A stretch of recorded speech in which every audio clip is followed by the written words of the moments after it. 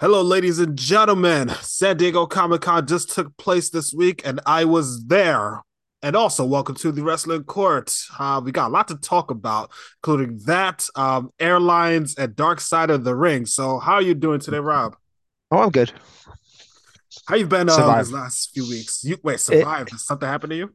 oh, the heat is just, the heat's unbearable. And it's terrible because I know this is like first world problems, but like uh I in the morning would get driven to work with my coworkers because it's like, easier.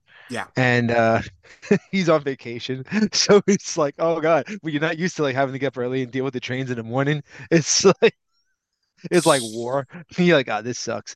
But it's been okay. I had work's been very difficult, but I had to fire somebody and we had a bunch of crap that happened, and so it's been busy. So looking at the news from San Diego has been kind of cool, kind of like alleviate some of the BS of work. So I'm excited. I saw what you did. I saw pictures from the panel, and everything you'll be talking about, and I thought it Yeah, was really yeah. cool. So I'm glad you had a. So I'm glad you had better time than I did. So You had to fire someone. Was it someone I know? I'm not too sure. He's one of my tenant porters, and uh, I guess I shouldn't say his name, but who cares? I'm not gonna say his name, but like he's been there with that tenant for 7 years, and the last couple years he's been like getting way too comfortable, like thinking he's on. See, here's the thing I say about like my regular job. We're union workers, right? But like we have building staff and then you have tenant staff. And how that works is that the tenants will hire a worker directly to work for them. When you work Right. for the building, we overall take care of the whole building. So we're everywhere. But when the tenant wants workers, they'll hire directly from our company and say they'll be our people. So they think they're untouchable because since they work for the tenant and can't really be messed with, they think they're special, which is fine. I get it. But he started messing up. He was, not drinking on the job, but he wasn't coming to work in the best condition. Um, he also had like side jobs and then like let's just say stuff was missing from the tenants facilities area and they didn't know who was doing it, so they were trying to cast blame on certain people, not realizing the person that worked for them was doing it until a couple weeks ago. uh Beer was missing. Now reason why you would have beer is that if you Here host was missing. Holy shit. when a tenant wants to host an after party, they'll have like cases of beer. Not like a bar, but they'll buy a couple cases. They'll keep them in stock in a room, and they have that room locked and card keyed. So you have to use a card key plus a key to open it. And when you use a card key, it registers who went into the room. So they notice Yeah, like, it reminds me when I used to work at Google.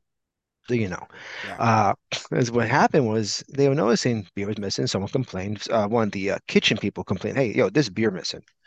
So they started blaming somebody. Guys like, "Yo, there's a camera and card key access. Look it up. It's not me." And they went and they looked it up and they looked in the camera. Sure enough, this guy was seen on camera use his card key and his key to open the door and coming out with a couple of bottles every day. Now, Every mind you, day. Oh now boy. mind you, like, this isn't a bar that's fully stocked. This is only they only have a couple of cases when they have event, then they order just a couple of cases. They don't buy abundance of beer. And sure enough, they finally investigated, and so he was taking 2 or 3 bottles every day. So imagine getting fired for stealing a couple, like maybe $6, $7 worth of beer every day. How many was Now, in the but case? I don't know. It doesn't matter, right? It really doesn't matter. He's taking two or three I mean, bottles per it doesn't case. matter. I know it doesn't matter, but if it's a large case and you're taking two or three a day, that kind of adds up.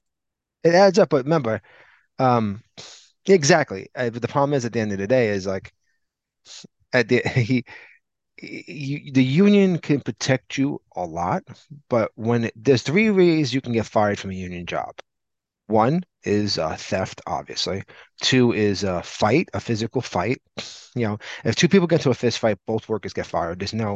We're not taking sides. It doesn't matter. If, unless it's like self-defense, but if these two guys are fighting and they're arguing with each other, if it's like if you don't throw a punch back and you're getting assaulted, that's assault. But if two guys are fighting, they both get fired.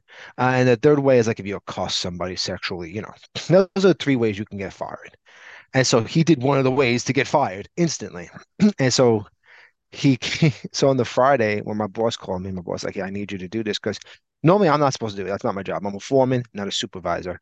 I'm a union worker. I'm not supposed to fire somebody. But my boss is like, look, the owner of our cleaning company wants this dude out. Can you, at the end of the day, collect this stuff, tell him he's fired, tell security to put him on the no-fly zone, which means he can't come into the building, and send him down to see me on Monday. My boss is like, I'm not even because my boss on Fridays isn't in the office. So he's like, I'm not there. He don't live in New York, so he couldn't come. So I would come, but I can't do it. So I'm like, whatever. And I love the best part is Oh that shit, they gave you Jim Ross's job, man. basically, and so like at 1 o'clock, he sees me, and like I know already, but I can't say nothing. I have to wait till the end of the day. Um, and he's like, "Hey, is there any overtime this weekend?" And I have them not on the overtime list for a reason because they've also been harassing me to get overtime. But like since they're not building porters, they're not entitled to our overtime. They get their own overtime. But I used to take care of them. But then they got like greedy, and he would Yeah. ask me for every weekend. I'm like, I can't give you this weekend. Then he would complain to my supervisor, oh, they're giving this guy overtime and this guy, and I'm not getting anything. And it was a big thing, so I had to get the union involved. Like, you cannot have our overtime. This is just the rules. So he says to me, "Hey, boss, any overtime?" And I said, "Not for you, there ain't." And we laughed and walked away. And in the back of my head, it was kind of a double-edged sword because I knew I have to fire him, Oh but he just thought I boy. was busting. He was just always busting his chops. So at the end of the day, I had brought him to my office. I had another guy with me because just in case, if I'm alone with him, he could say, "Oh, Rob said this thing to me and this. He was very mean to me," and You then I can needed a get in trouble. witness. Needed a witness, guys. If you have a job, always have a witness, even if you have to Yeah, don't record it. barge into lockers beating people up. You got to really be smart. So I had a second Yeah. there, and I had to close the door because I didn't want. I may want to make it private. I don't want to have the people who are coming at nighttime hearing me firing this guy. And he acted like, if I said to you, if you're not guilty of anything and you've done nothing wrong, and I said to you that this is happening, you would be a little angry. You would go, "What the hell happened, Rob? Tell me." He wouldn't have necessarily like yell at me, but at the same time, you would be upset. He stood there like he rehearsed it, going, "I don't know what I could have done. I don't know. I swear I don't know." In that monotone voice, like it was rehearsed. I think I said, "Hey, do you know why? Because no one has told me. I am only here to what I have to do, but I don't know. I don't know. I really can't tell you what I could have done." And I'm sitting there going, he doesn't know what he's done. He's done so much. He doesn't know why, what got him in trouble. Because when you're that guilty, you don't want to incriminate yourself by saying, well, if I did this, whatever.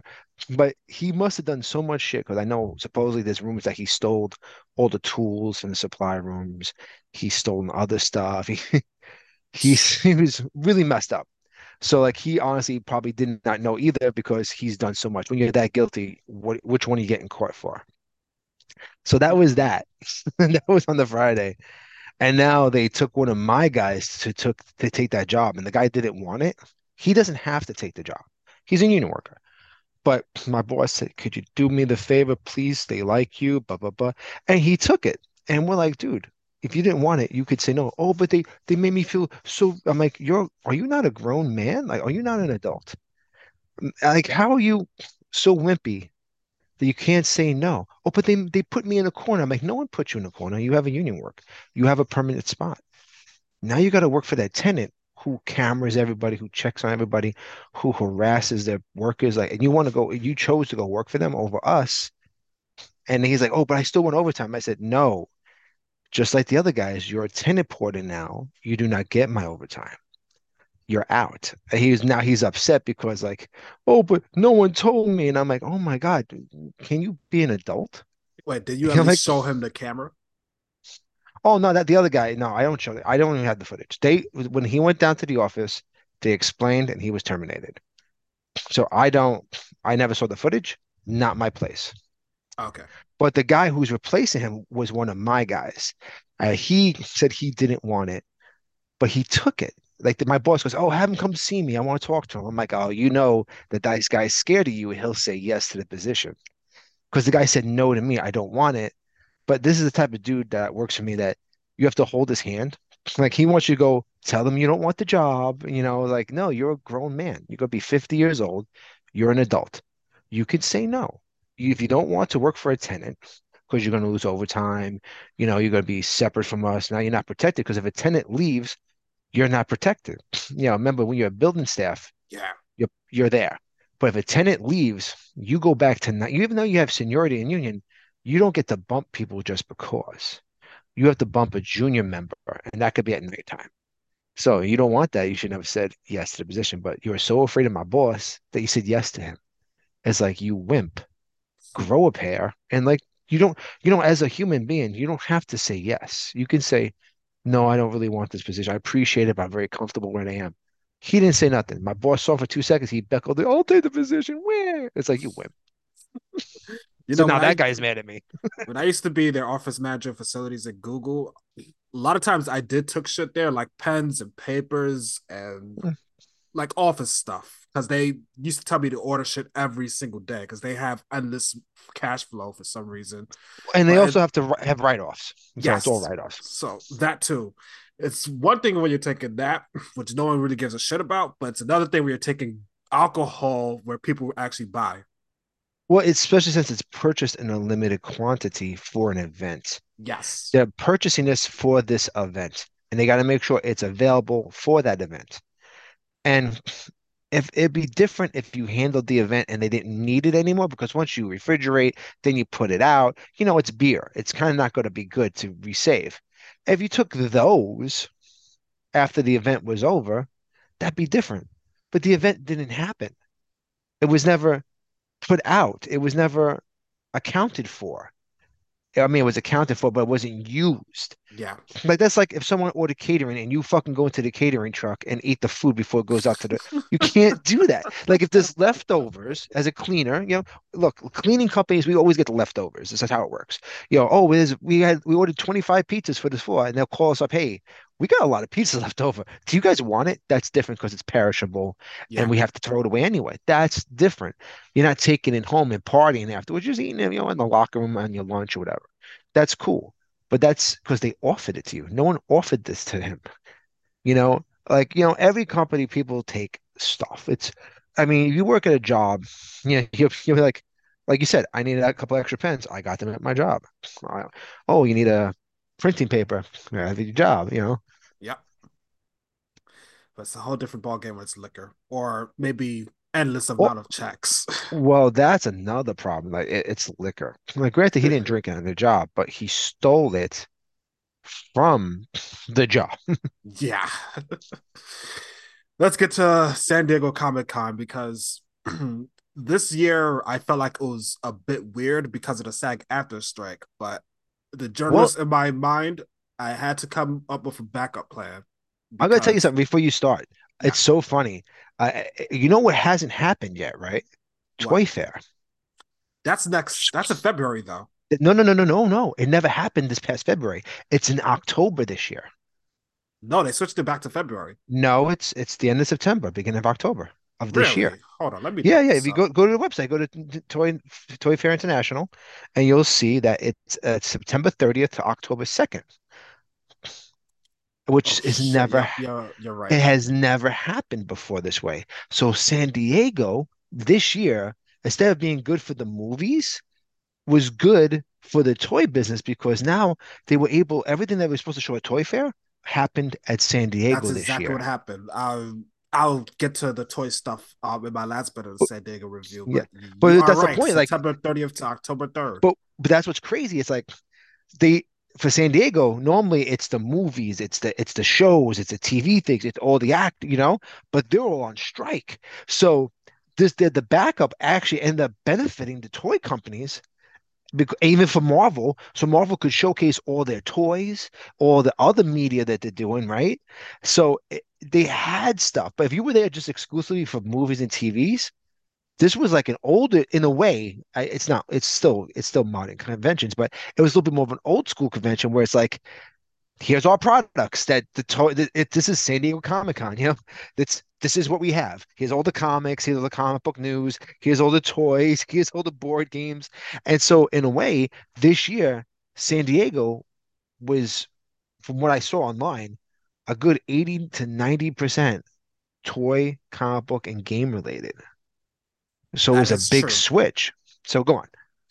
That is true, and I'll add to that because, like I was going to say before, once WGA started the strike a few months ago, I had a feeling the SAG-AFTRA was going to join, and they They had did. to. They had to. They had Yeah, to support. They have to support each other. so it's the first time in a very long time that both guilds are striking at the same time. So when I was speaking Support with too. Yeah. other people who were or were not going to San Diego, a lot of them told me they weren't because the celebrities were there. And I thought to myself, maybe I should make my secondary coverage become my primary. That's Yeah. what I did. Attended a lot of offsites. I went to a few toy previews. The ones I Cool. went to was Hasbro, Funko, and Marvel. Oh, I'm so glad. Did you fucking see that Crystar figure? Yes, I did. I lost my shit. Because you don't understand, dude. Like that's my because that toy a lot of people don't know about is from 1982 from Remco, and Marvel made the comics. And if you know the group The Misfits, Yes, I do. okay, who's the lead singer of The Misfits back in the day? Glenn Danzig, right? Danzig. Where Danzig got his name from the wrestler of Danzig got his name from Danzig. So Glenn Danzig had an album cover with it was even the Misfits or I think it was Dancing, and it was this giant skull head with horns. It was stolen because he stole it because he's Glenn Danzig's trash. Stole it from a Crystar comic cover. So like it to me, it's like that comic book has some of the best artwork for the 82 for a regular licensed toy company. And so Marvel owned Crystar and sat on it for 40 years, 41 years. And here it is, Crystar and Marvel Legends. That to me was like the greatest thing ever. It's one of my favorite toys, and it's a toy line that's very hard to collect now because the type of material, because it's translucent toys, Yes. over the years, toys degrade. And when a crystallized figure cracks, there's no way to fix it because it'll never be the way it was. Like a regular action figure, like a G.I. Joe, you can fix, regular toys, Transformers, you can even try and fix because you can unscrew stuff. But Crystar is like this crystal plastic. And so it's hollow and like it can it Like can pretty much weather one touch could ruin the whole thing. my vintage one cracked and I glued it back together, but you can clearly see I ended up buying a new one to replace it. But here it is, a Marvel Legends scale. Like that stole the show for me. Seeing that because that was not supposed to happen. That toy should not exist because even though Marvel owns it, Crystar was popular from 82 to 84. That's it. And if like you're young, Jewel, you don't really know Crystal. It's not your thing, right? Anyone younger than people who were born in the early 80s do not know this toy line because it's so rare. And to see it at San Diego stole the show. Yeah, But I'm glad you only a I'm few glad you got outlets to were go. yeah, only a few outlets were able to take photos of it. Many others couldn't. So you couldn't. No, I couldn't. Son of a bitch. Yeah, But because other people paid to have the exclusive, but nah, whatever. I Pixel saw Dan it got and to I have it. yeah, I saw it and I thought it was wonderful based Oh, on what gorgeous, I yeah. saw. Oh, very cool. And did you see the X-Men 97 figures? Yes, they had that there Nice. as well, including the freaking box art. You know what I loved? They did also the 98, well, 97, 96 is when the Spider-Man cartoon show came out, right? So they have the Spider Slayer figure and they had like stuff from the cartoons. And that's really cool because the packaging looks like VHS tapes. And then they have the Toy Biz style packaging for the 97 X-Men. And I Hmm. saw the Wolverine and what was really crazy, they packaged not only a secondary head, but a Wolverine mask that looks really cheap. But that's because that's an homage to the Toy Biz toy, that's how it worked. And that was really cool to see. Yeah, I mean when Hasbro bought when the whole thing with Hasbro that happened in the Diamond Tower behind the baseball field.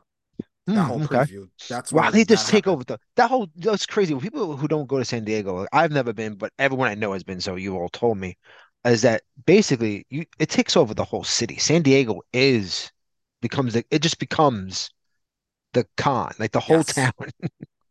Yeah, and something I noticed at this year's Comic Con inside the convention center is that there's more digital billboards over there than ever, and they Small, used it too. Digital billboards are really kind of cool because I mean, it kind of sucks because you want billboards and artists to get paid, but a lot of times it's just printed up material that they slap on with glue. It's not really like art. Like here in New York, we have artists that actually paint the bricks and like you've seen that in No, no, Williamsburg, I mean where they the out of home billboards, not the ones for artists. well, I'm just saying, people would hire artists to do billboards. Like now, it's just so having the digital billboards, people will say, "Oh, someone did get paid to put that up." But digital billboards are really cool. I just saw the Final Fantasy 16 digital billboard in Tokyo train station. Hmm. It is fucking amazing looking. I wonder how It's much they paid to place that there. Well, it's Sony, all right? I know it's Square Enix can afford that. I mean, they're spending a lot of money pushing Final Fantasy 16, and it's just a beautiful digital uh billboard, and they look great. Digital billboards are great. Certain places you can have it, certain places you can't have it. You ain't gonna see that in New York City subways. They try to, but every Oh, time I see them here not in New yet, York, not they ha yet. they They have will. they have a couple of digital billboards in the train stations in Long Island City and in Manhattan, but you notice what they have? Broken glass because people have the obsession of punching these glass screens. It's ridiculous. They need to make a different type of glass material that can't be shattered somehow not shatter resistant because these people and you can see its fists because you see how it's the impact is like Exactly. why you what do you made it discreet for? Like oh so keep going. I want to hear more about this. Go.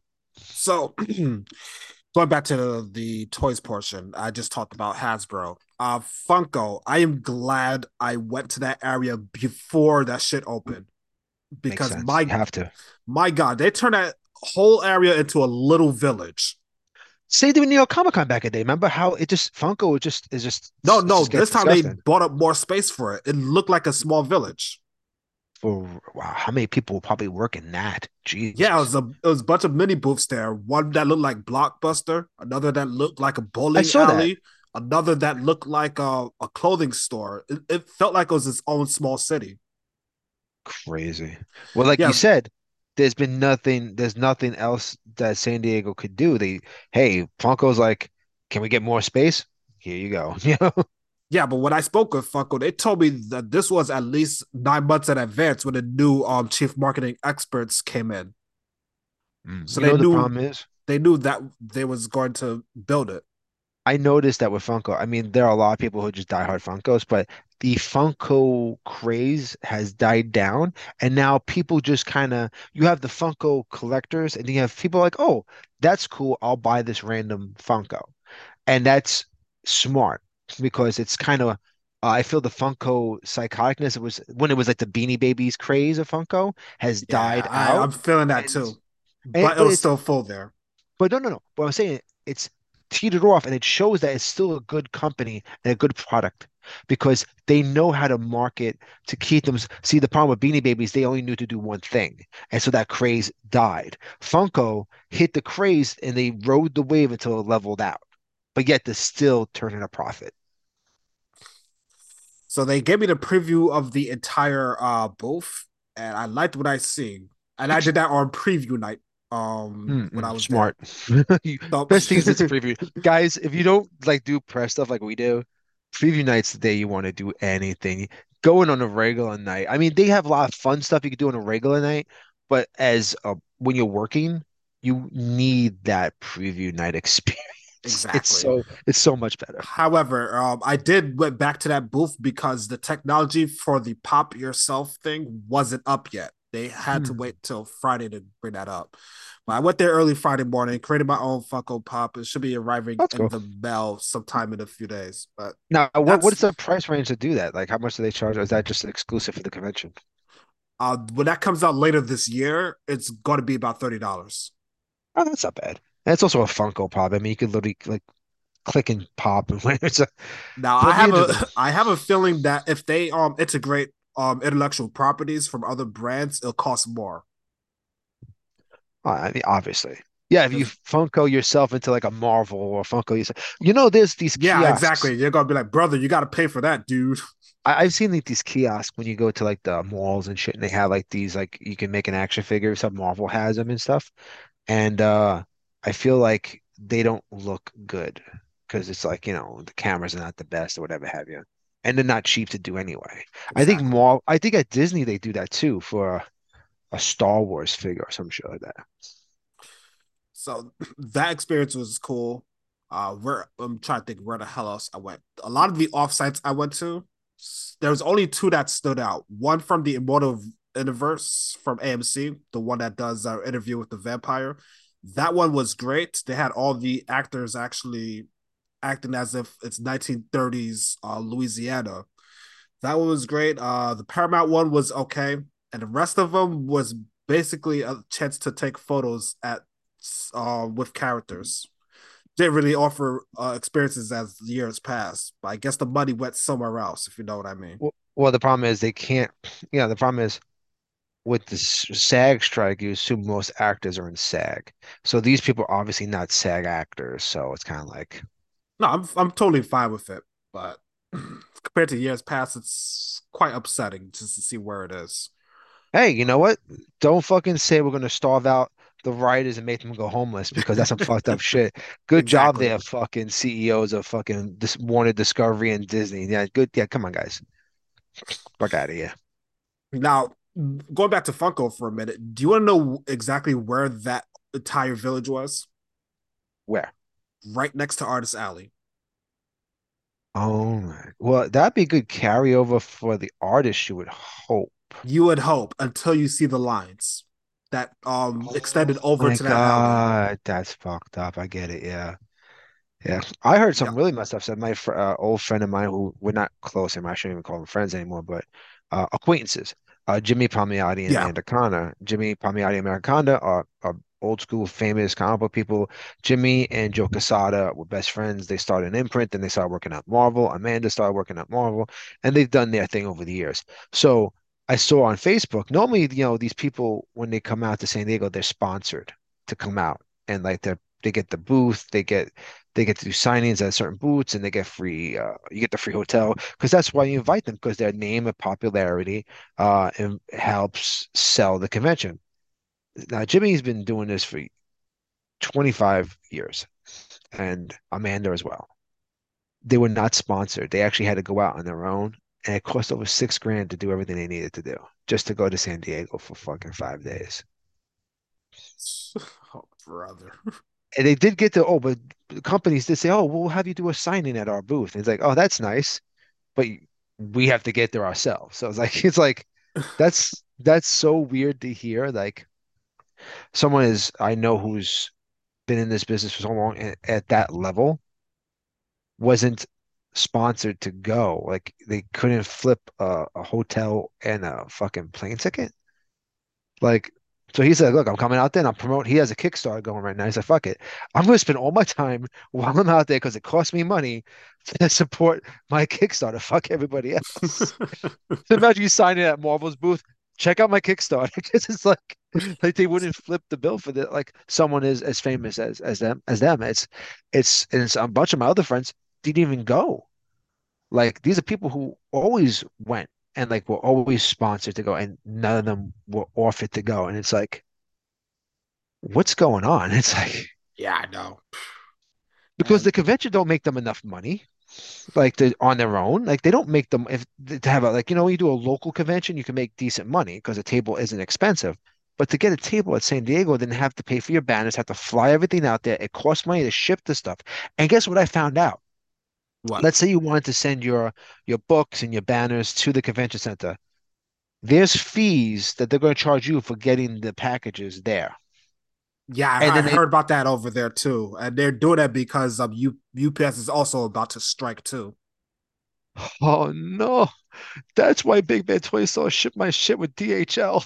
Oh God, Yeah, it UPS is took about to go on strike. It took fucking 2 weeks for DHL to get me my fucking package. Oh, God help me. That and one of the shipping centers was also closed for 2 days. Out there? Yes. Oh my God. Well, you know what? If you think about it, if San Diego becomes Comic-Con, there's no way that they can make money. There'd be no way for them to work and to do stuff. Like here in New York, if you are around 4th of July or Labor Day or that whole weekend before, the traffic is horrendous, so delivery trucks can't get through Sixth Avenue or Seventh Avenue and Fifth Avenue. It becomes chaos. So imagine having a San Diego. Think about when New York Comic Con happens. No one wants to go near 33rd Street at all because the traffic is just terrible. Oh yeah, they So wasn't imagine, letting dude. They this year they upped up the security. They wasn't letting any cars not only near that convention center, but also in the 5 block radius. They well, extended all the guardrails over there. it makes sense because with all due respect, in the It climate does we it live does in, make sense. I'm just giving you the and logistics. yeah, in the climate we live in now, so many people clustered together with all the psychos we have doing horrible stuff. You want to keep your attendees as safe as possible, and there's only so much you can do. Imagine some asshole got through into San Diego. It'd be fucking terrible. And that's it. They people psychos go, I want to hurt as many people as possible. Where's the best place to do that? And that's what's scary. So while I was at the Funko booth, I ran into Xavier Woods. We chatted for about 10 minutes. I He saw actually, that. That yeah, was he so actually cool. remembered me from last year. I was like, oh shit, what are you doing here, dude? Dude, you know what's so funny? People remember you, Jules. People do remember you. Yeah, so we was chatting for about 10 minutes. He told me he was doing the panel with Mike Tyson at the Tekken panel later that day, which he did. Yeah, yeah, I saw And the pictures of that too. yeah, that was quite cool. The Jamie Lee Curtis panel I did not go to because it conflicted with a press room I was doing for Mortal Kombat. In fact, I think that was the only press room I've done this year because the actors who did Mortal Kombat were not SAG. I don't think video game acting has a union yet, Well, but the thing they is, just actors are actors, right? So they'll all fall underneath the SAG, Screen Actors Guild. So there's even yeah if they're there's only the there to promote the game. right, so the problem is being that they're digitized sprites, which is more like the actors are more like some mocap. They probably could use people who aren't in SAG or even in the Stunt Actors Guild or whatever. So I think it's a whole different ball game. I think personally it'd be smart for the Screen Actors Guild to start including all these other people. Bring in the stunt actors so they don't have a separate union. Bring in the like, all these like video games people, the keep them, put them underneath an umbrella of one giant union. That way you have the divisions of unions. Like in my union, right? I'm porters, right? But we also have window washers, we have security, and we have doormen, right? So we have multiple layers of different union departments with different layers, but we're all underneath the umbrella of that union, which makes you a stronger union. Just a thought, they should do Yeah, that yeah. because imagine if you did that, this strike would not happen as long. So Because if you have it be everybody, no one can work. Oh, we'll get negotiating right away. well, I forgot to mention this, but Funko gave me a lot of shit during that whole thing too, which is good. That's good. I'm glad That's I was fucking able cool. to get it home though. Oh my God, right? Did you have to get like a separate suitcase or were you able to get into the one bag? No, I put it in one bag. Oh, that's cool. Yeah. So that was cool. Let me think for a second. I had to make a joke at Sonic because they made a makeshift restaurant there. I don't know why, but let me show you my screen because the prices here I believe were cost more than convention food, and I think it cost more than anything that was over there. Oh, I because it's a literally pop-up. It's a pop-up. take a look at What the those f prices. what is it? Wait, how much was this? How much are the sides? Holy shit. Oh, Oh, $12. I gotta zoom in here. Yeah, let's see. All right, move over here. Right there. Go ahead, take a look at that. Let's see. Please take a look. Sonic Classic Chili Dog, $10. $13 I for the heard it was perfect small.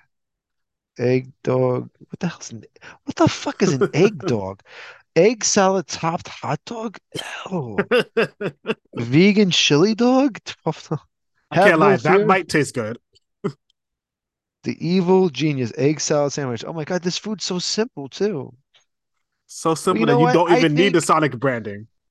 You know what though? I feel like it's because, it's a theme. You only do it once. They probably put it in special wrappers. You're paying for like the experience. You're not buying this food to buy the food. You're buying it because it's themed. I get it. Because I've been to like cafes that were themed to like in Japan they have like the Final Fantasy themed cafe and stuff.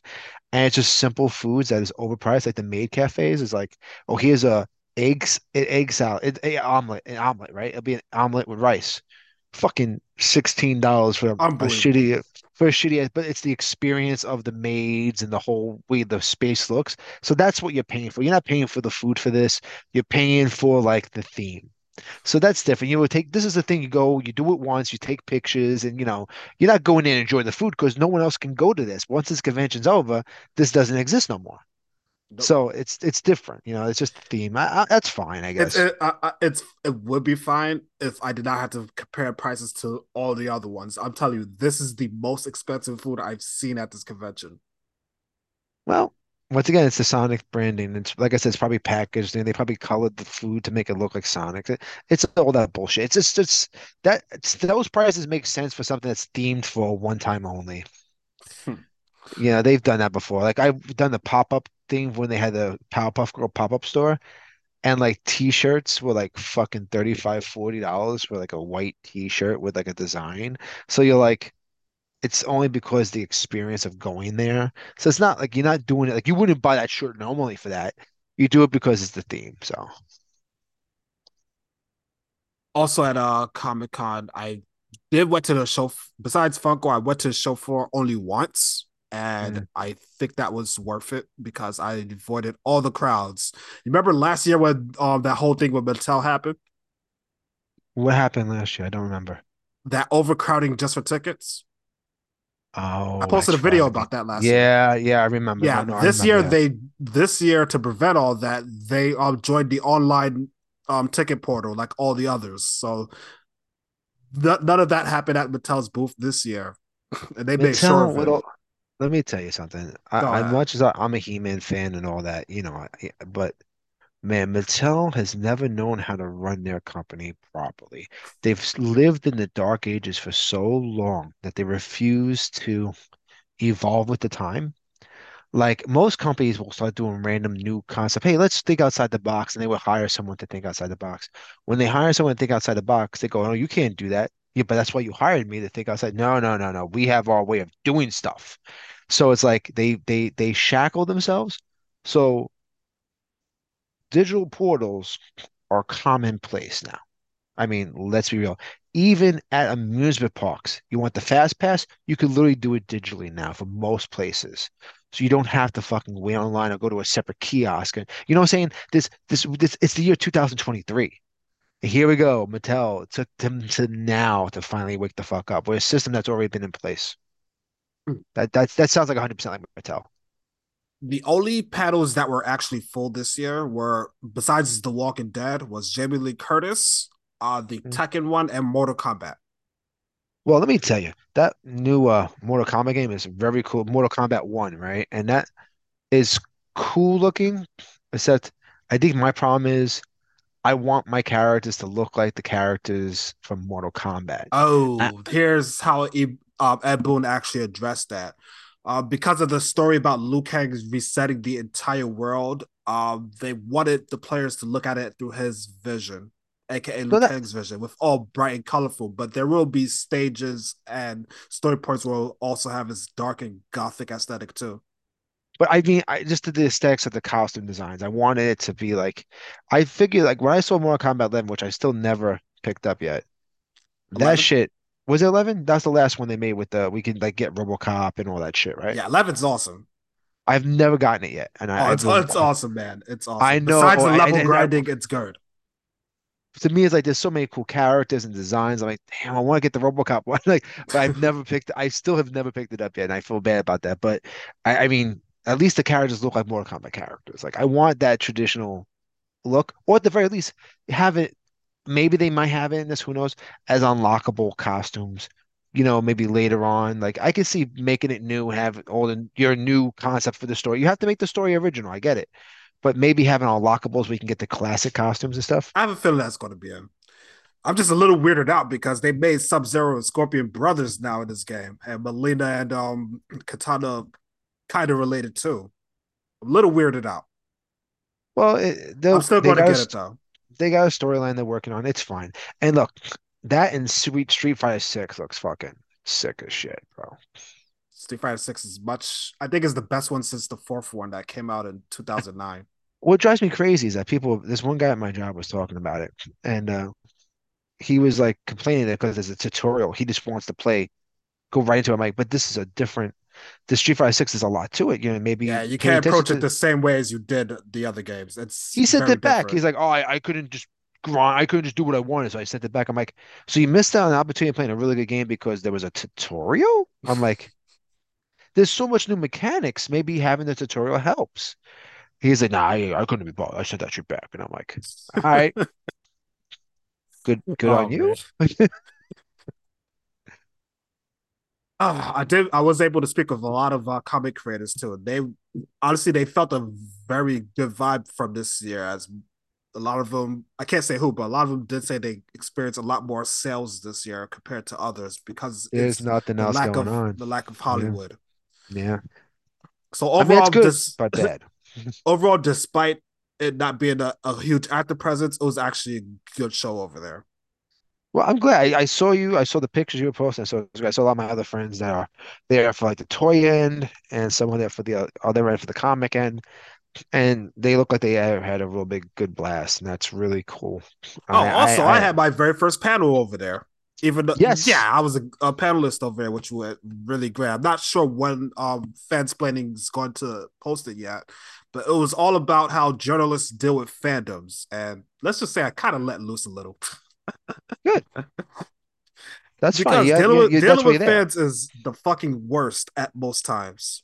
Let's be real, with no disrespect. It doesn't matter. Look what we deal with this podcast, right? Like you get your diehards, you get the people who just won't change their opinion about stuff. You get a lot of different perspectives, which everyone's allowed to have their opinion, but man, they make it tough when you're doing this and this stuff. You get so much shit. Like when speaking, especially being journalists or doing like reviews or whatever, you'll get these people who just decide that they don't like you and don't like your opinion and think your opinion is some kind of agenda paid by a company. And you're sitting there going, my opinions are my opinions because that's just like assholes. We all have one.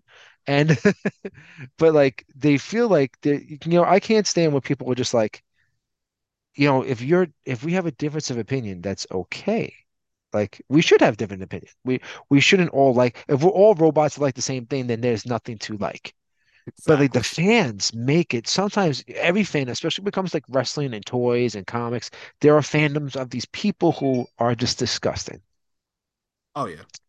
100%. I can't wait to see the panel. Let me know when it goes up. I'll watch it. Oh yes, I will. I will. Let's see here. Let's go to Dark Side of the Ring. Absolutely.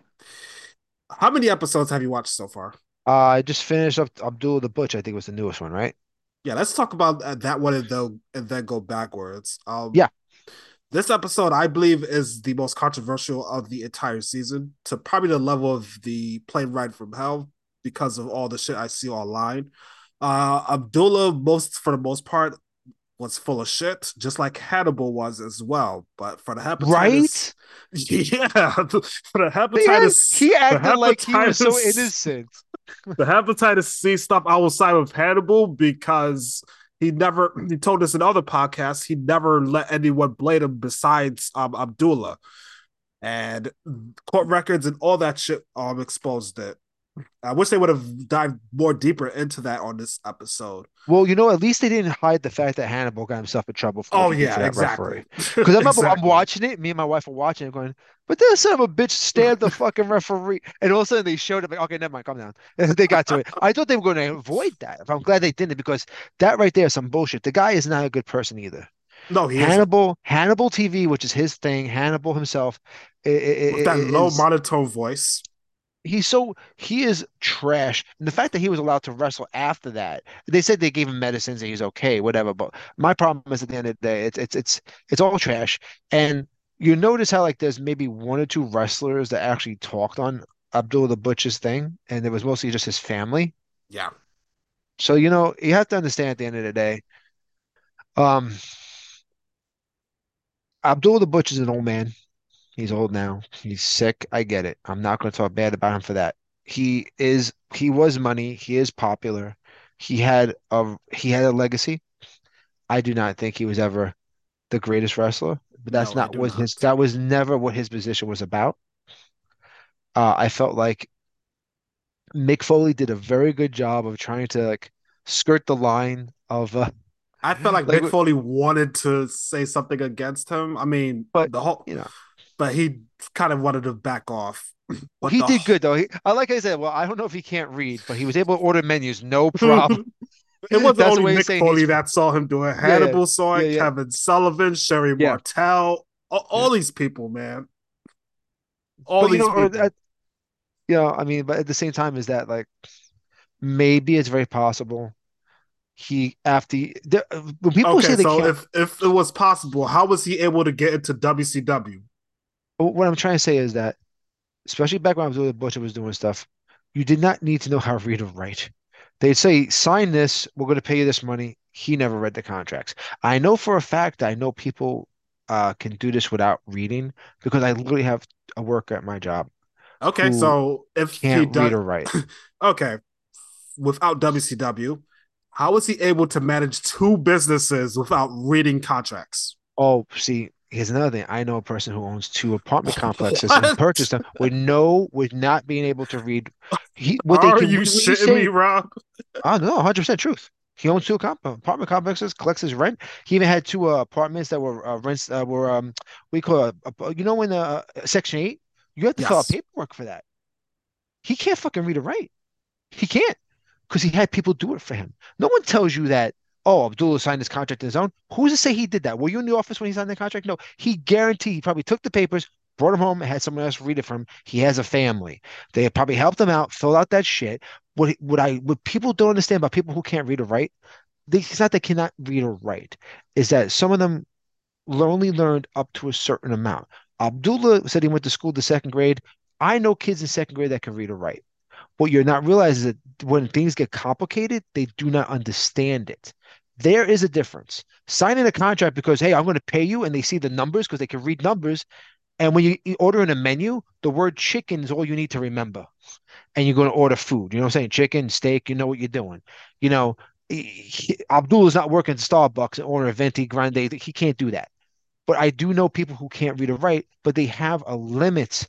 It's not that you're completely unable to do anything.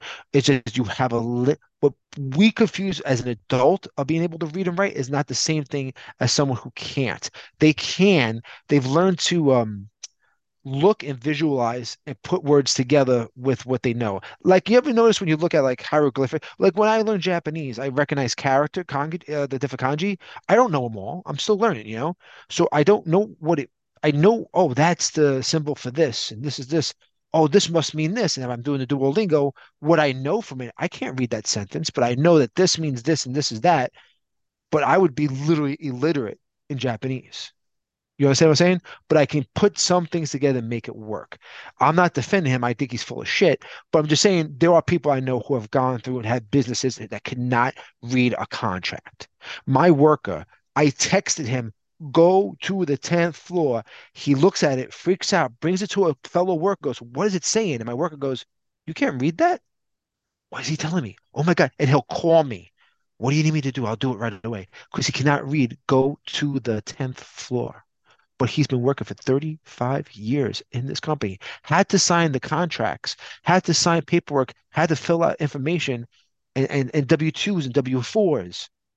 He doesn't do it himself. He gets someone to do it for him. And that's how all these people do it. That's the stuff that people don't want to talk about. But at the same time, you have to have some kind of knowledge, something. So to say Abdullah Butcher can't do anything, no, he got up to second grade, third grade. A kid in third grade can definitely read some stuff. Don't tell me they can't. Whole So, stuff about the blood. oh, Um, it was yeah, too awful, much. Oh awful, my God. awful, man, awful. I mean, is it even It- worse it- because of I hindsight? mean, We know the hepatitis, watching yes, it back makes it that's why worse. it's worse. And Yeah. I'm going to the John Moxley bet. How much is too much? You don't need it in Yeah. every single match. Yeah, No, Flair used to do it, but he never did it on TV every single week. that's the problem is because when Flair got popular and WCW became its thing, they started becoming much more kid friendly. So a lot of that stuff was cut out from WCW, WWF. They cut that out, a lot of it. But if you Yeah. look at every old school wrestler, they have just the scars on the head are horrendous, dusty. So it's the idea that when they got in the late 80s and they realized there is a money to be made from children, because remember, let's be honest, and I'm going to admit it because even though I don't like Hulk Hogan, when that happened, when Hogan came and Vince turned it around, it became a kid's product again. Wrestling became all ages, even though there was no term for that back in the day. Uh, cut out the blood because we want kids and families to come to this, right? Yeah, And sure. so, And so they're trying to get more sponsors too. right, so they cut it out. So we can say that, oh, blood wouldn't happen if Ric Flair didn't do it on TV, but because they were trying to sell at that time when it became popular, they're trying to sell toys. They were trying to sell whatever they were trying to sell. And like you said, the sponsorship, you cut it out. Because if you look at any of these old school wrestlers, Jesus Christ, their foreheads are fucking terrible. Yeah, if you wanted to see blood at that time, you had to go to the territories. Oh my God. I'm growing up seeing the Bushwhackers as this cute and cuddly whatever, and watching their shit from back in the day. I'm like, who are these guys? Who the fuck are these guys? It's like, it's completely different. Um, it's like so surreal and honestly something that wouldn't happen nowadays because with the internet, we can see footage from all around the world. So no one in America knew who the Bushwhackers were until they became the Bushwhackers. So So, they wasn't there when it was the sheep herders. right, they were just these guys fighting Samoans every week in territories that was known for doing this violent stuff, just like the Sheik. We all know who the Sheik is, but most of us never saw the Sheik. So you didn't know what the Sheik did because we weren't exposed to the Sheik Nope. on national TV. Not until So it's years a later when they started making like DVD sets on right. WWE's and all that I mean, I stuff. used to rent videos when I was a kid, and they would have these random matches from like, pre, because these collections would be like non WWF and non NWA, non WCW. So you would get these collections. I remember when I saw Ted DiBiase versus Jim Duggan, and neither one of them was the $1 Million Man or Hacksaw, and I'm going, wait, what? And I'm like, no way they existed before those gimmicks. No, but they were wrestlers, obviously. And it was a pretty violent match between Hacksaw and DiBiase because this was before they came to WWF. And it was a pretty hardcore, not like hardcore, but like the violence, the punching, the kicking, the choking, the attacking, it's much more, it was way grittier than you'd watch with the whole and shit like that. You know what I'm saying? Like that didn't exist. Ted DiBiase didn't stand there and go, ha ha ha. Ha. Well, there was none of that. Nope. So as a kid being exposed to that, my brain was like, what is this? I remember I was like maybe 7 when I got the rented the tape. I remember I read it from the video store and I'm like, who are these guys? I don't know these guys at all. That's how I reacted when I first saw what's his name? Stunning Steve Austin compared to Stone Cold.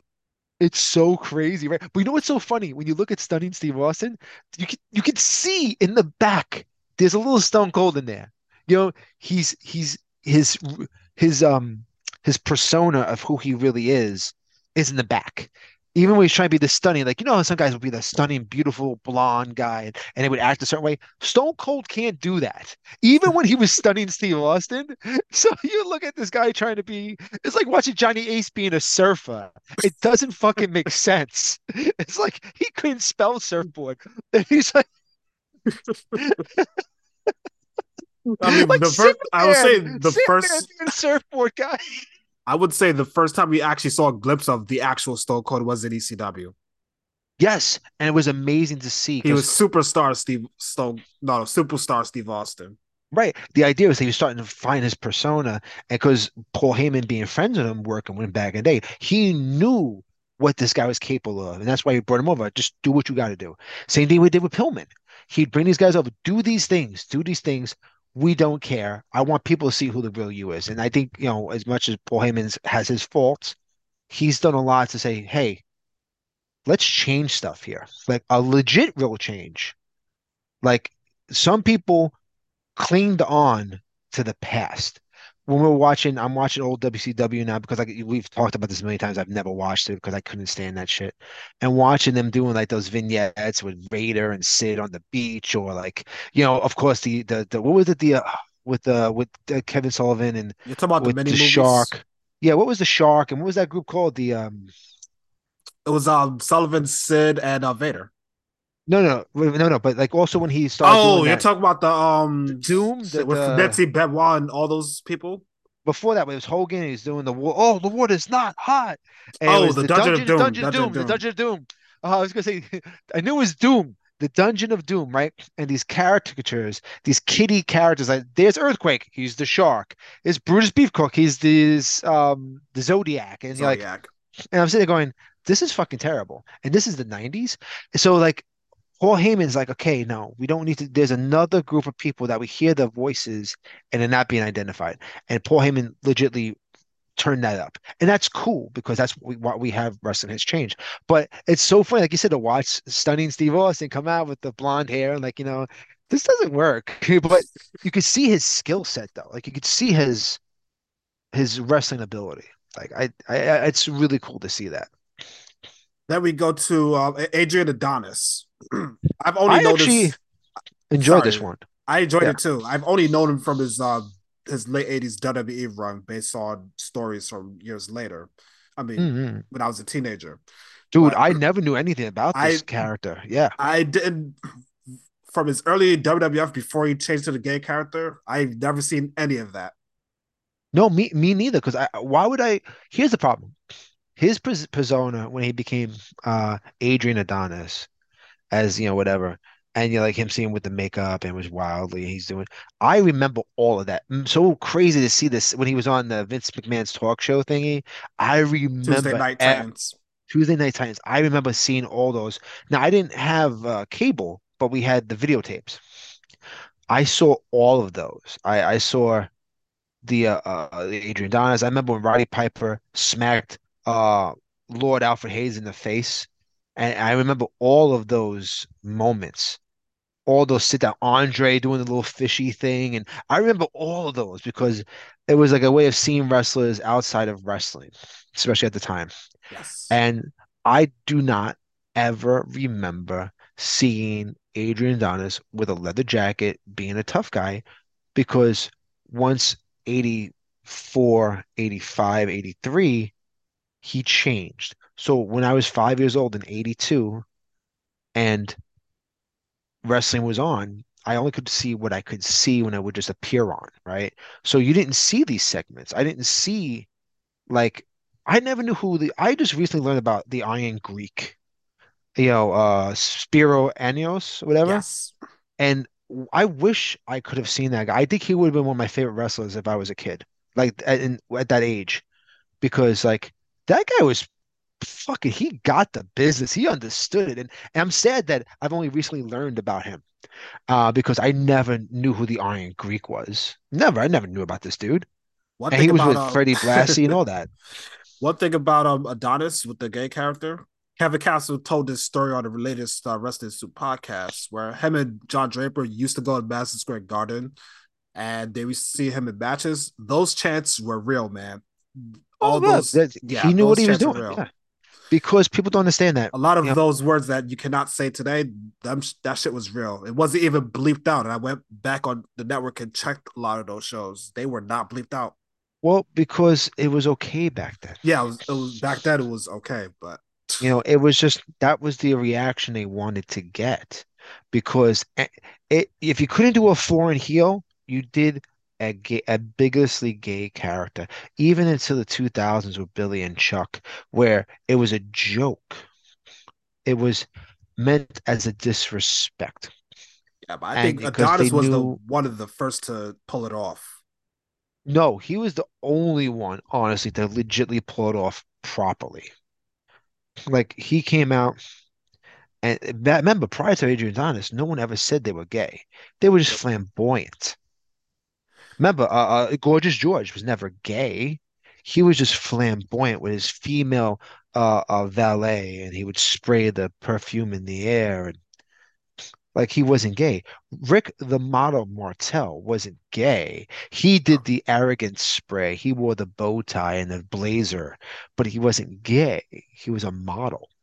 He was, you see what I'm I, saying? Like I wish that we'd have gotten any stories of why he changed the character in the first place. I mean, he never did any interviews about it, or nor does anyone know why he it did it. wasn't his. It was Vince said, "Hey, it'd be great. You're a really tough guy. Let's I make you mean, like gay." we could say that it's Vince though, but I need to. I want to know what's more of the inspiration of the development of it. Besides, hey, Vince, let's tell you to do Well, yeah, well, this. that's the problem is like, Vince tells you to do it, you go all in. And like, how do you go all in and make it work? That's the problem. Vince can give you any gimmick. Hey, you're gonna be Mantar. By the way, he just passed away. Yeah, he just Uh, passed away last week. he was only 55. I'm like, that dude was must be a baby when he wrestled as Mantar. I called a little bullshit. They called him a WWE legend. Eh, I mean, he was a wrestler. It's like he was not a legend, but like I was, Adrian Adonis was. It was a really cool documentary because I didn't know, other than his gimmick, I didn't know anything about him. This was a really good video. That was a really good one. It tugged at your heartstrings a little bit. How he got back into shape and he was trying to get himself better, and then yeah, that's something I wanted to point out. They said he ballooned up to 400 pounds, and when you look at him in the early 80s, and then to his yeah, first run in WWE, and then to the next year, and then the following year, you yeah, feel like you're watching three different people. How the looks so hell he different. go? How in the hell did he balloon up that grossly? Well, like the guy said, who was it?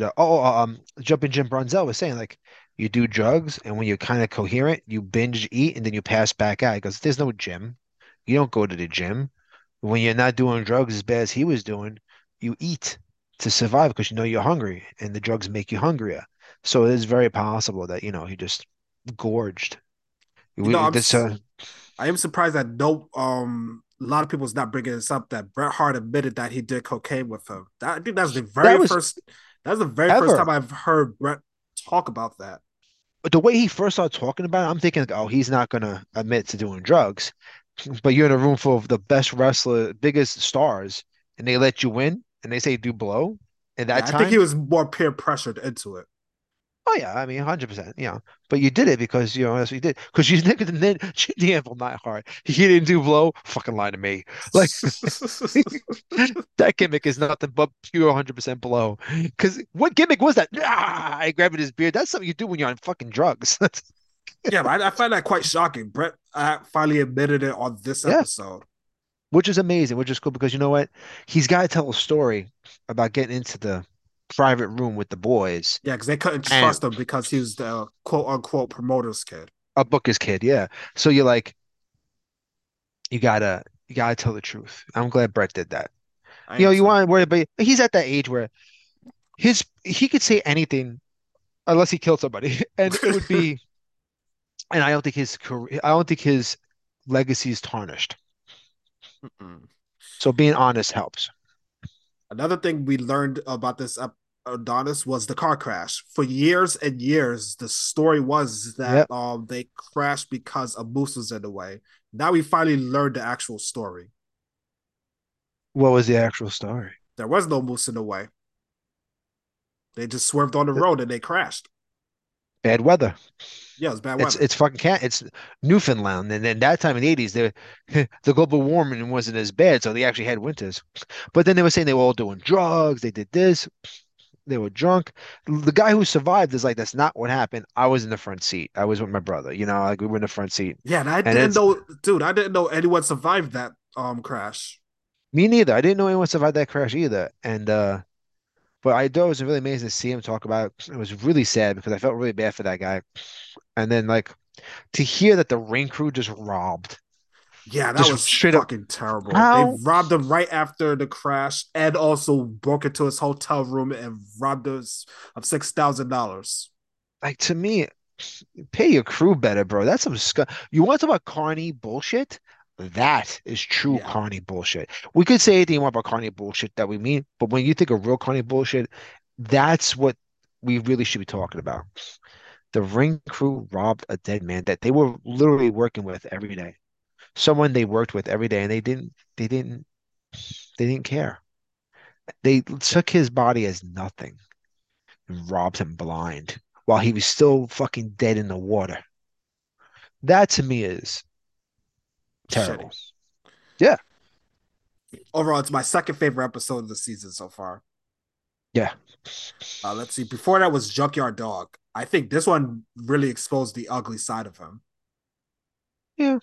I mean, JYD, I don't know how many times I have to say this on this podcast. Wrestlers do wrestling, especially back in the day, because it's the only job they can have where they can get away with the bullshit they get away with. Because if they try to do that in any other job, they wouldn't have a career. That's right.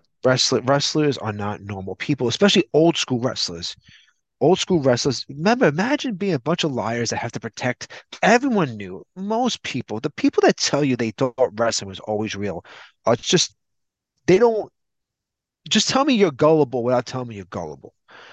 People knew. My father said to me when I was a kid, I told the story many times, this is not real. You cannot punch somebody in the face that hard and nothing happened.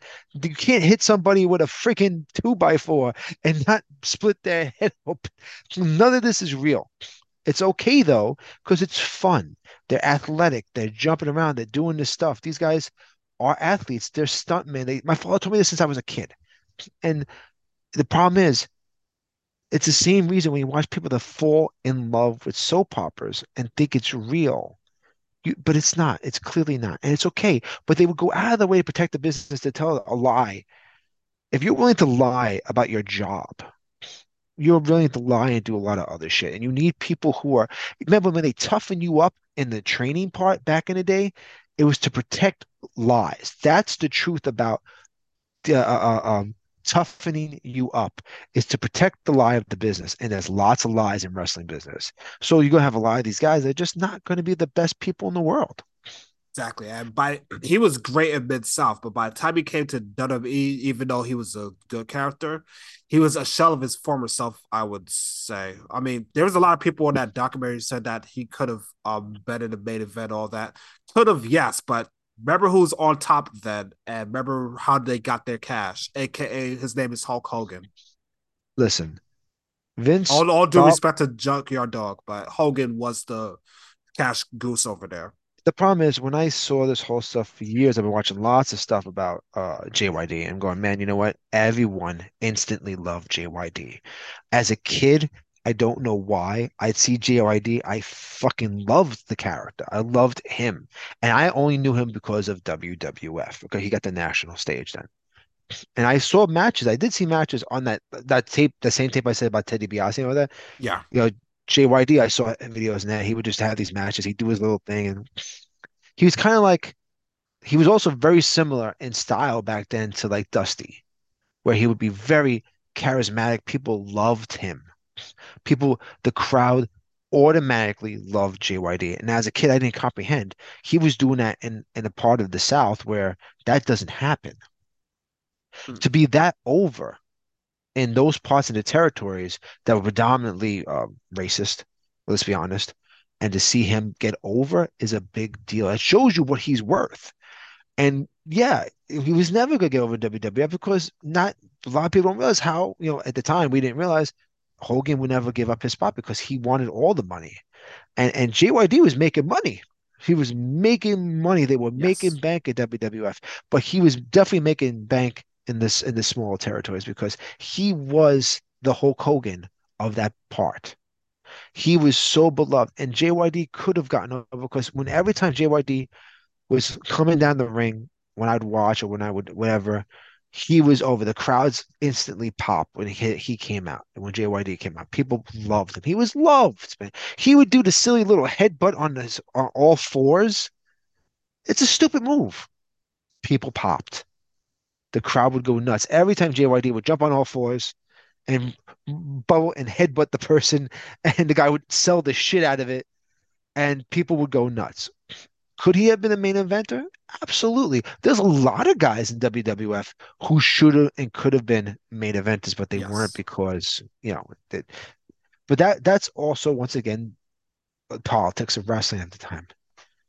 And that's a problem. It is a problem. But JYD made his money. I And I wish the episode would have dived into why he went for his political science degree. Do you know why? no, I don't know. So in 1968, when the MLK assassination happened, his high school did a complete riot in this school, and a lot of the students, I believe it was 12 or 14, were suspended, and he was one of them. See, no, this was in the documentary. Yeah, that should have been in the documentary. I've It read would that help you about understand him more. exactly. So that's why he went to political science because of the tensions of the racial and it, the racial movement in the South at that time. Makes sense. Yeah. It's awesome. So Not a let me. stupid man, obviously. No. Before that was the Graham family. This one I'm gonna delves tell a. you, God, I watched it, but I was kind of like, all right.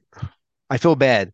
I think a lot of stuff in that one I kind of already knew. We've seen like not it was like all the bits and pieces we've heard all over the place before.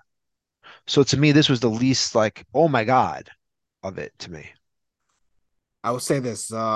The way the family dealt with alcoholism, that was kind Mm. of eye opening. And I Yeah. think the moral of this one was how the daughter wants to not only, I would say this, the daughter wants to not bring that same stigma to herself and to her own family. I think Right, that's one of the highlights of that episode. right. I agree with that. It's just that to me, I felt like of all the episodes, this was kind of like the least of the best, I guess. I Because every episode's great, but I feel like this is one of the ones that to the bottom of the list. Like if you would ask me, hey, what episodes I should watch of this, if I'm just getting into it, I would never say this one first. Then we got Matt Bourne, Doink the Clown. This one was really great. You seem to love this one more. I think you hyped it too much for me because when I watched it, I'm like, oh, so he's just a piece of shit. Because like, all right, I get it. Oh, but he's such a mastermind. I'm like, you know what? I know everyone keeps talking about how great he was as the Kimmik, but I feel at the end of the day, well, it didn't I get to the levels it needed to because it was the time frame. I think the most interesting parts about this episode was the conversations surrounding his death. I think his delusional daughter still thinks his Yeah, ex girlfriend killed him. yeah, that's I weird. mean, as weird as that is, it's a bit suspect. Like, why didn't she call the ambulance like immediately instead of maybe 10, 20 hours later? And I say why? With all due respect, they're all trash. Everyone in this, I know this. I shouldn't say this. I don't mean any disrespect, but it's kind of hard when you open up your family like this and you look at the people involved and how they act and the way they. You could put on a nice dress or a nice blouse and a nice shirt all you want. You're trash. Everyone in this special, all of his people close to him, are like just the bottom of like that woman he was married with at the end was just I knew she used to be a wrestler lady or whatever. She she's trash. Like she went back to sleep because she didn't give a shit. Let's be real. She didn't kill him, but she didn't give a fuck. Oh, you're gurgling, you're fine. And went back to sleep. If you love someone, you call the fucking ambulance. You know what I'm saying? Exactly. They fucking there's so much trashiness. There's so much like this is Jerry Springer level trash that he was involved with. And he did it to himself because he was not actually a very good guy. He got himself angry all the time. He self-destructed everywhere he went that people didn't want to work with him. He tried to shoot on Hacksaw, right? And Hacksaw's like, oh Yeah, fucking just I dude. remember that. That was great. You know I what the remember the weird real thing name. is? When I remember we did a show 10 years ago around the Yeah. same time when he died. We both thought it was a work. Yeah. When they were talking shit, I'm like, why are you trying to work a indie show? No, I'm And saying his death. The oh, episode we is did around his death 10 years ago, right. we were both saying thought it was a work at that time. Because I'm thinking like, because the problem is that's almost like a work more like, oh, they kill off these guys all the time. Oh, they're killing these guys all off. Yeah, all Doink's dead. I'm like, didn't they say Doink died in 96? Like, fuck out of here, you know?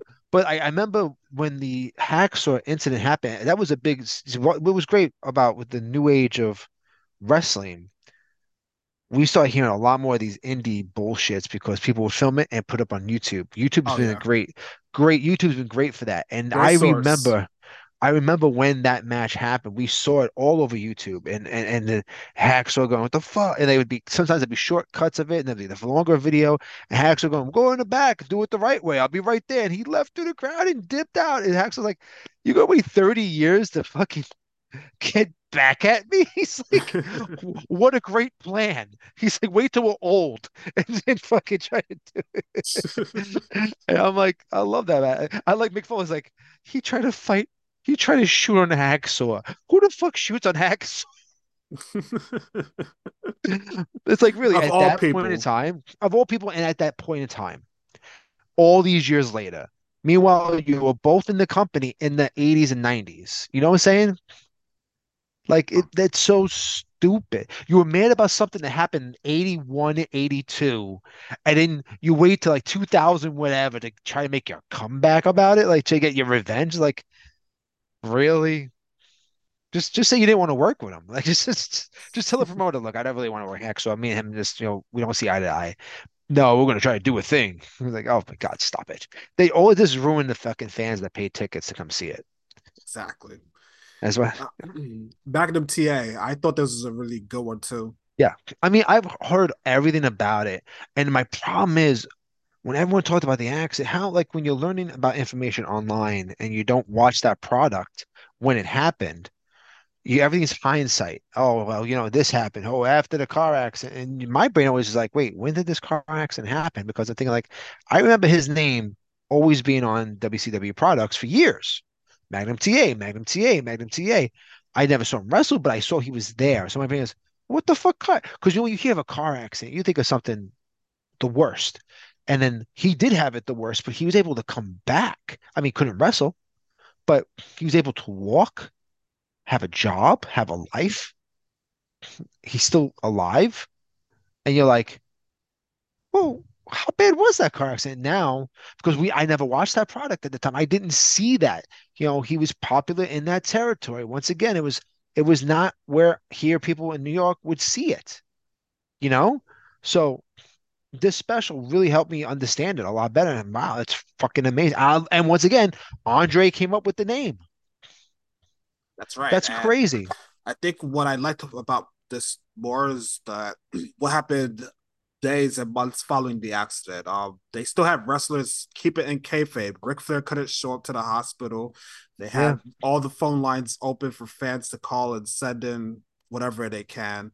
And what I'm trying to remember who was the president of NWA slash WCW at that. I think it was before when Ted Turner took over. This wasn't They like Bill Watts stuff, right? no. Bill Watts is still running UWF. Mm. So whoever the president was, they said for the next few shows, all the money that they've gotten was going straight to him, which was great. That I did not know happened until he said it on the episode. Yeah. So that one was really good. Candido and Tammy Sitch, that's the one I rank my favorite, my Yeah. top This favorite. was this was really done well because let me tell you, like this is the one wrestler I knew the most about because I watched his pretty much from ECW and on. And then when I when Smoky Mountain was like showing up on videotapes and like tape trades and like online, I got to know more about him because I knew Chris Candido since ECW and of course WWF obviously. And seeing that how it all came to be and how like with Tammy Lynn and all that, like like you're like this was a big deal. And like his brother, my God, his brother was so much younger. Yeah, I had to feel Yeah. bad for his little brother having to sit there and watch his older brother and go through all this shit. And the whole thing with TNA, I remember all that, and I'm like,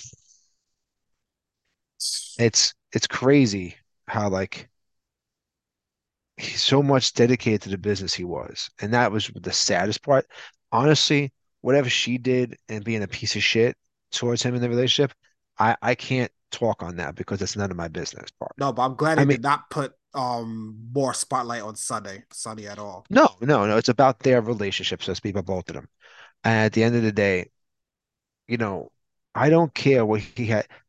That's another thing. Like when we talked at the beginning of the show, I was talking about my worker who was so afraid to say no. to my supervisor for a position because he was afraid of whatever he's afraid of. Here we go.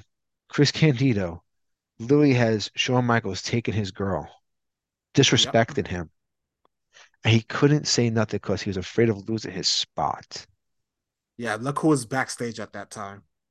That to It me is was it like, was more than just Shawn Michaels. It was oh, Kevin Nash. It was Scott Hall. It was with all due respect, I like Kevin Nash now. I I do do too. I'm respect just him. saying, let you But know the let's be real. politics. The Let's politics. let's be real. Who had control in Vince's ear during that whole time? And you're Yeah, it like, was Kevin Nash, Scott man, Hall, X Pac, got Shawn Michaels. can I ask you a question? Sure. This is a hypothetical. Who do you think politicked the worst?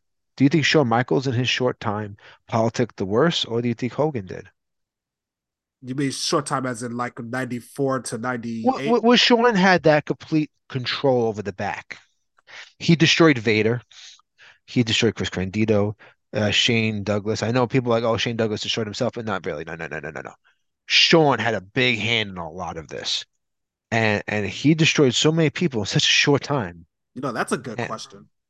I mean, we should let the people who listen to us. That's What a do you guys good think? question.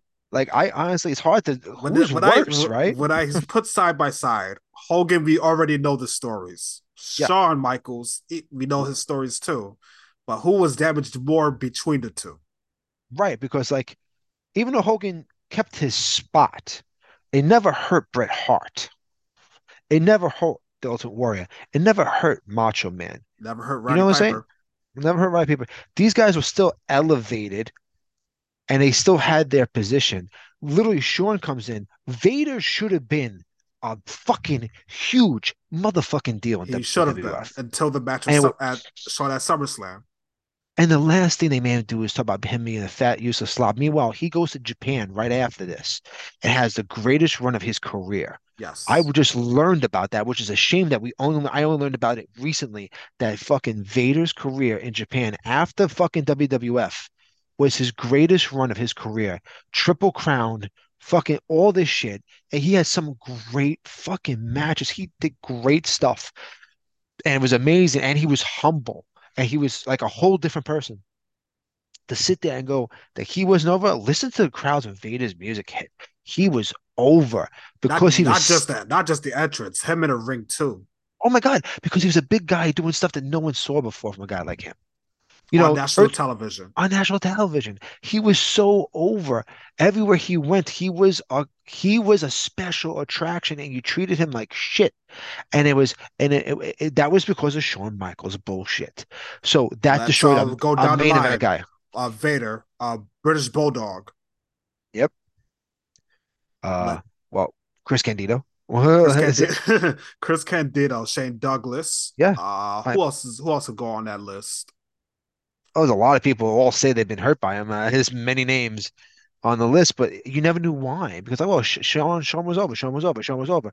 But the fact that here, like backstage, you go, oh, this guy's shit, fucking Vince, this guy's a piece of shit, this fucking guy. And then like, I think with that, then you turn the question to if you was a wrestler trying to draw money, who would you work with, Shawn Michaels or Hulk Hogan?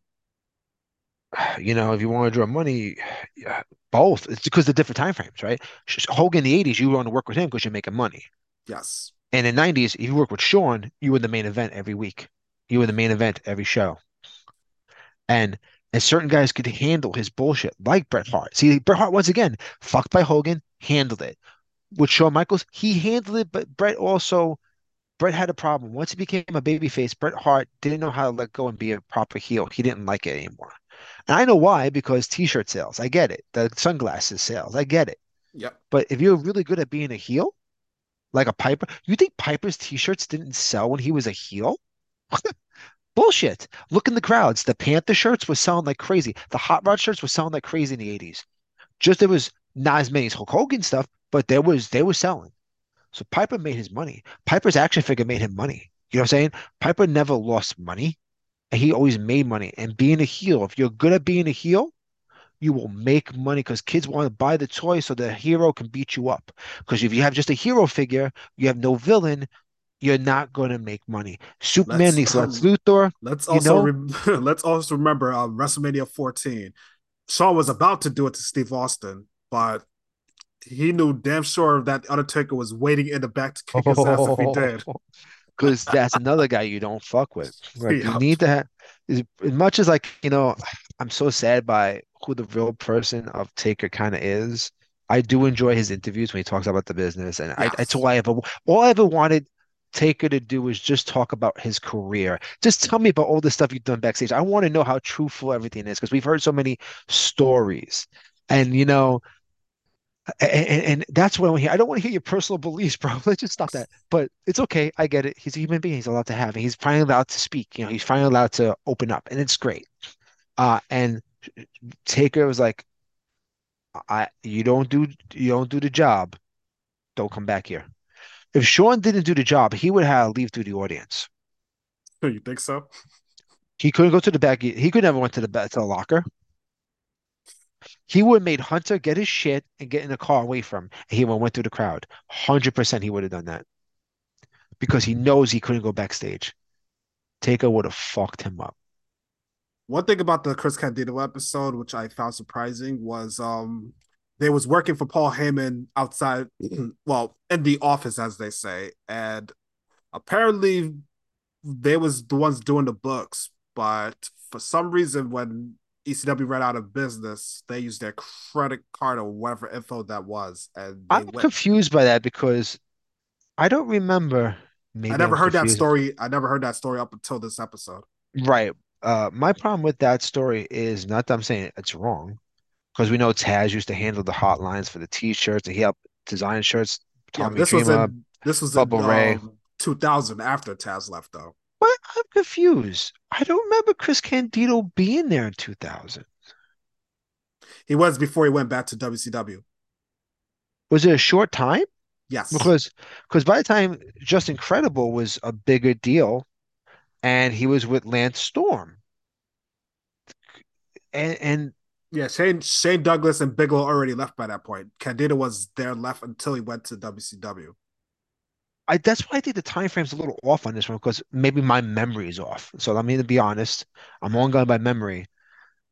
He wasn't wrestling then, right? He was not wrestling No, because he he's still couldn't there. wrestle. He was still there. He was injured. That was what they said, right? He was so they hired him to do. No, they got in trouble. They failed something, right? A drug thing or because in the documentary, I can't remember. They said that Paul took them off the road because they couldn't go on the road because they fucked up. I can't remember how they fucked up. In the documentary, they say so. And that it was that they had him working, they couldn't wrestle, whatever reason, so they had him doing all the phone stuff, booking the flights and stuff like that. Yes. So it's possible he could have been there in the early 2000, 99, 2000, whatever. Most likely 2000, 2001, if that's the case. ECW's last show He was was still in W. 2001. Yeah, yeah. So Another revealing thing, even though we already saw this, but the whole interview Heyman did with Sonny on that episode of ECW TNN, I didn't expect that to be brought up, but goddamn, when you look at it now, you're like, yeah, this should have never aired. it's true, but once again, in that time, see, everything looks is different in hindsight. But at the time, the expose world was becoming new, right? Obviously TMZ didn't exist back then and all that stuff, but that rigid reality. Remember the first MTV's Real World happened in 93, something like Yeah, that. that was 8 years So before that. the idea of people exposing the truth, this is the same time frame as, the truth behind the magicians, the mass magician shit and all this. People want to know the real stuff. People want that juicy shit. The internet was brand new. So Paul, being a promoter, not defending what his decision was to have them expose the truth. And it was, in hindsight, it is a terrible idea. But maybe at the time it made perfect sense. I can't justify it. I think it's wrong. I don't remember it. I'm not going to lie to you. I don't remember it. It's still on the network now. Really? That thing's on the network? Yeah, it's Well, on the ECW on wait. TNN. Oh my God, it was in TNN. Oh shit. Yeah, Oh, it was it TNN. wasn't Oh, hardcore TV or the MSG I shows. It was I kind of W on feel bad TNN. because that's when I hated watching TNN. I'd watch it, but I would record the video. I recorded on VHS, and then I would like kind of fast forward and go through stuff like how we do nowadays. I did it back then for ECW because I'm like things were censored. They couldn't use the music. There was things happen they couldn't do, and I just felt like the TNN show felt, Watered down. yeah, man. Yeah, I do want to bring up one little thing because we talked about ECW briefly. So last night I was watching wrestling, and then I was talking about something, and we were watching. I don't want to talk about AEW today. I just wanted to mention this is just a funny little antidote. Yeah, you So got it, got the Acclaim came out and he was talking shit, and then Buddy Matthews just fucking destroyed Max Caster before he could finish the fucking line. He, my daughter goes, "Oh my God, he murdered him before he could it. finish the line." I'm like, "You want to see someone get murdered?" And I put on WWE ECW zombie segment. I Oh said, my "Just wait for," lord. I said, "Rebecca, just wait for Sandman to come out." She's like, "That zombie died twice." Sums up what sci-fi did to that program. But it was just so funny how Sandman just annihilated this poor bastard with a fucking kendo stick. Rest in peace to that zombie, the actual Yeah, person. yeah, the poor bastard. He just I felt so bad for him. But it was such a funny segment that like, I said, "You think this was a murder? You think Max Casket a murder? Hold on, let me put on this." Because it's the only thing I Mm-mm-mm-mm. could think of. Like, because there was nothing. I think what Buddy Matthews did was so much faster. It was fucking genius. And I don't what like it just reminded me of Sandman. Just fucking. Oh, here's my music. Murder, murder, murder. Die zombie. Fucking. That was just. Okay, so let's go on. Yeah, I thought the Candido special to me is my favorite of the specials. I thought Adrian Donis was the second best. Fully agree. My top three so far is Chris and Tabby, AJ and Adonis, and the Doink the Clown one. I really my problem was with I liked the way Abdullah the Butcher's special was, but me and my wife did have a lot of bullshit. Like I don't believe he was completely illiterate. I just think he was probably just not literate enough to do a lot of things that he should have been involved with. Uh, he pushed. I definitely believe there's a fine line between truth and fiction, and somewhere in the middle is where everything is. And I do believe that Abdullah probably doesn't have a huge vocabulary or a huge education, which he definitely didn't. But at the same time, I do believe that they leave a lot of shit out. When you want to you want to put sympathy on somebody, you say that, all right, yeah, he can't read or write. That's true. And you use that in the court cases because he saw a court document and refused to open it. I believe what happened was he saw he was getting sued and he just didn't want to read it. That's the truth. That's Yep. where the truth lies. But at the end of the day, how court documents are written, someone with a second grade reading level could not read everything in that paper. You know what I'm saying? So I do believe there's that as well. I do believe there's a fine line between the fact and fiction, but you want to sympathize somebody, you make it that he can't do anything. And the truth is that's not possible. Like Hannibal said, even though I don't want to agree with him, the man did run businesses. And to run a business daily, you hire people. Because let's be real, with all due respect, there's certain people in power who have ran corporations and become presidents who we know is pretty fucking illiterate. I'm just saying, but they also have the money to have people do it for them. But I'll tell you one thing, when people who don't have an education do good, they're really good at convincing people to help them. Because when you got to connive and you got to be sneaky, you always make out better because you had to do whatever it takes to survive. He was a hustler. He said he was a hustler. He would sell stuff Yeah, in he just school. said it. He was able to sell stuff and make money and then shake people down when they didn't pay him for the candy. That I respect because I know what that's like when I was in school. I had to do a lot of stuff. I wanted to make money. I didn't want to ask my parents for money. I would sell stuff at school, hustle stuff because you had a monopoly in school. There was no candy and stuff being sold in school. You have everything on you. You could sell for whatever price you want. And if they don't pay, you don't give them shit. It's just like being a drug dealer in a way, but you have to be good at it to make that money work. But you also have to be able to have that fear and make people fear you to survive. All right. But, with all that being said, he knew how to do what I had to do to survive. Let's be real. The final three episodes Yeah, coming what up. are they? Yeah. Do you know which ones they are in order? Do you have Yes, a I good? I have the want to know. order. Coming next is Bam Bam Bigelow, Good. which is gonna be interesting for him. Well, not for him, but for the For stories to us. tell. Well, for us, but I mean, like, it's gonna be interesting to hear about the stories about him being in a Mexican prison and breaking out. That's gonna be Wow, something. yeah. I want to know about that. Yeah. After that is Bash at the Beach 2000. Mm, Oh yeah, you're gonna get a lot of Vince Russo and Jeff Jarrett on this. well, yeah. Yeah. You know what I just unearthed recently? What's that? Hulk Hogan's radio interview the day after it. Oh shit. Yep, the day after it was with that piece of shit Bubba the Love Sponge. But it's interesting to hear what his mindset was the day after it happened. Mm, Yeah, it was just yeah. uploaded about 2 months ago. It was practically lost media for the last 20 years. I want to, well, before we go, I want to talk about lost media for a brief second with wrestling, but go on. What's the And next then episode? then after that, the finale is Marty Jannetty. Okay, that's if that one's not the best one, that's gonna be some fucked up shit because that's some crazy shit. Marty Jannetty is next level fucking like, oh my God, it is legitly a train wreck and I can't look away. Every time something happens with Marty Jannetty, I am compelled to read what the fuck has happened today. Yeah, Like especially I the do not, bodies he quote unquote made disappear a year ago, right? oh my God. There's so much trash in it. I can't wait.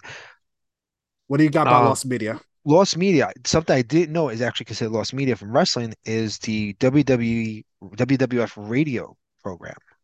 Oh, for the early 90s? Yeah, no one ever recorded it. So they're all missing. They do not exist anywhere. They're pretty sure that WWF may not even have it. That to me is Mm-mm-mm. shocking because you figure WWF kept everything. I mean, But no. they wouldn't keep recordings of radio shows though. Well, you think they would because you never know where they can use segments for it for other things. You think, they would find a way but it was such a weekly thing. But the reason why it failed is because they didn't really promote it. They really didn't promote it. And I didn't realize JR did all that. Yeah, he did. I knew about it. I never listened. I think I listened to it once. I think I was somewhere and it came up on a radio. No, I was at my house and I heard about it and I looked on the radio and I found some weird ass because it was such a weird ass number you had to look for. It was like trying to find an alien radio transmission and you'd find it and it was just them talking wrestling on a radio. It's like listening to baseball on the radio. It's not as much fun. I wonder But how they did not save that, but WCW did, because Jim Ross did radio for WCW as well. And apparently, Conrad Thompson got a hold of the person and started uploading all the older episodes from the late 80s to the early 90s, the You radio know, if shows. if anything, wrestling is such a unique community, just like Deadheads. Like, if you know about the Grateful Dead, most of their career is tape trades because they always did live shows for years, years and years and years. So people would tape trade. Oh, I have the performance from you know, Buffalo, New York in 1972 here. Or I'll trade you. I got the one from 84 from here, and people would trade and make copies and make copies. So the Grateful Dead community has just concerts from all over the decades of the Grateful Dead, right? So you think they wouldn't have been someone who had recorded these things. There's people who record everything. Look at that thing Mm-mm-mm-mm. with the Max Headroom hacker from Chicago, whatever it was. There's tapes of that. People recorded it. People had it. Yeah, And it exists now because someone had a tape of it and recorded it because they recorded that program. just like the earthquake that happened at the World Series. Right. Oh, I watched the whole thing on that. Someone put all the parts into real time from when the baseball game was happening on, and it was pretty interesting. Let me send you this link to the day after Bash at the Beach 2000. It's a lot of riveting shit Hogan talks about. So that'll be entertaining for you to watch. With that, thank you for coming on, Rob. Hope you enjoy the rest of your day today, man. I know this weather is quite shitty out here. Yeah, that's why the AC is on. Yeah, we'll all pay the bill at the end of the month. I don't give a shit. That's it. Well, I do the with Con Ed, I have it set up for like we pay a set plan for the year, so we don't pay a lot during the summer. Really? Yeah, what you do is you make a deal and you make a payment arrangement that you do like, okay, let's say you pay, let's just say it's like 150 every month for the whole year. So even when you don't use it in the winter, you're paying that same price because it balances out there. So you're not paying like three or 400 now for the next 4 or 5 months, and then you pay like 30 or 40 or $50 in the winter. You balance it out and have a set price, and they set a price for you and you work it out, and you just pay that one set price. We don't have Con Edison up here. I Oh, think yeah, you're different. I had enough of Con Edison back in the city. Well, yeah, I have no problem with kind of if you know how to do it right and you make these deals, it's fine. Like it works fine. It saves me money. And that way I can also run the 3D printer in the winter. So I don't have to worry about the electricity. Brother. All right, Rob. Hope you enjoy the rest of your day. Time for us to get the hell out. Yeah, later, man. Bye. Later.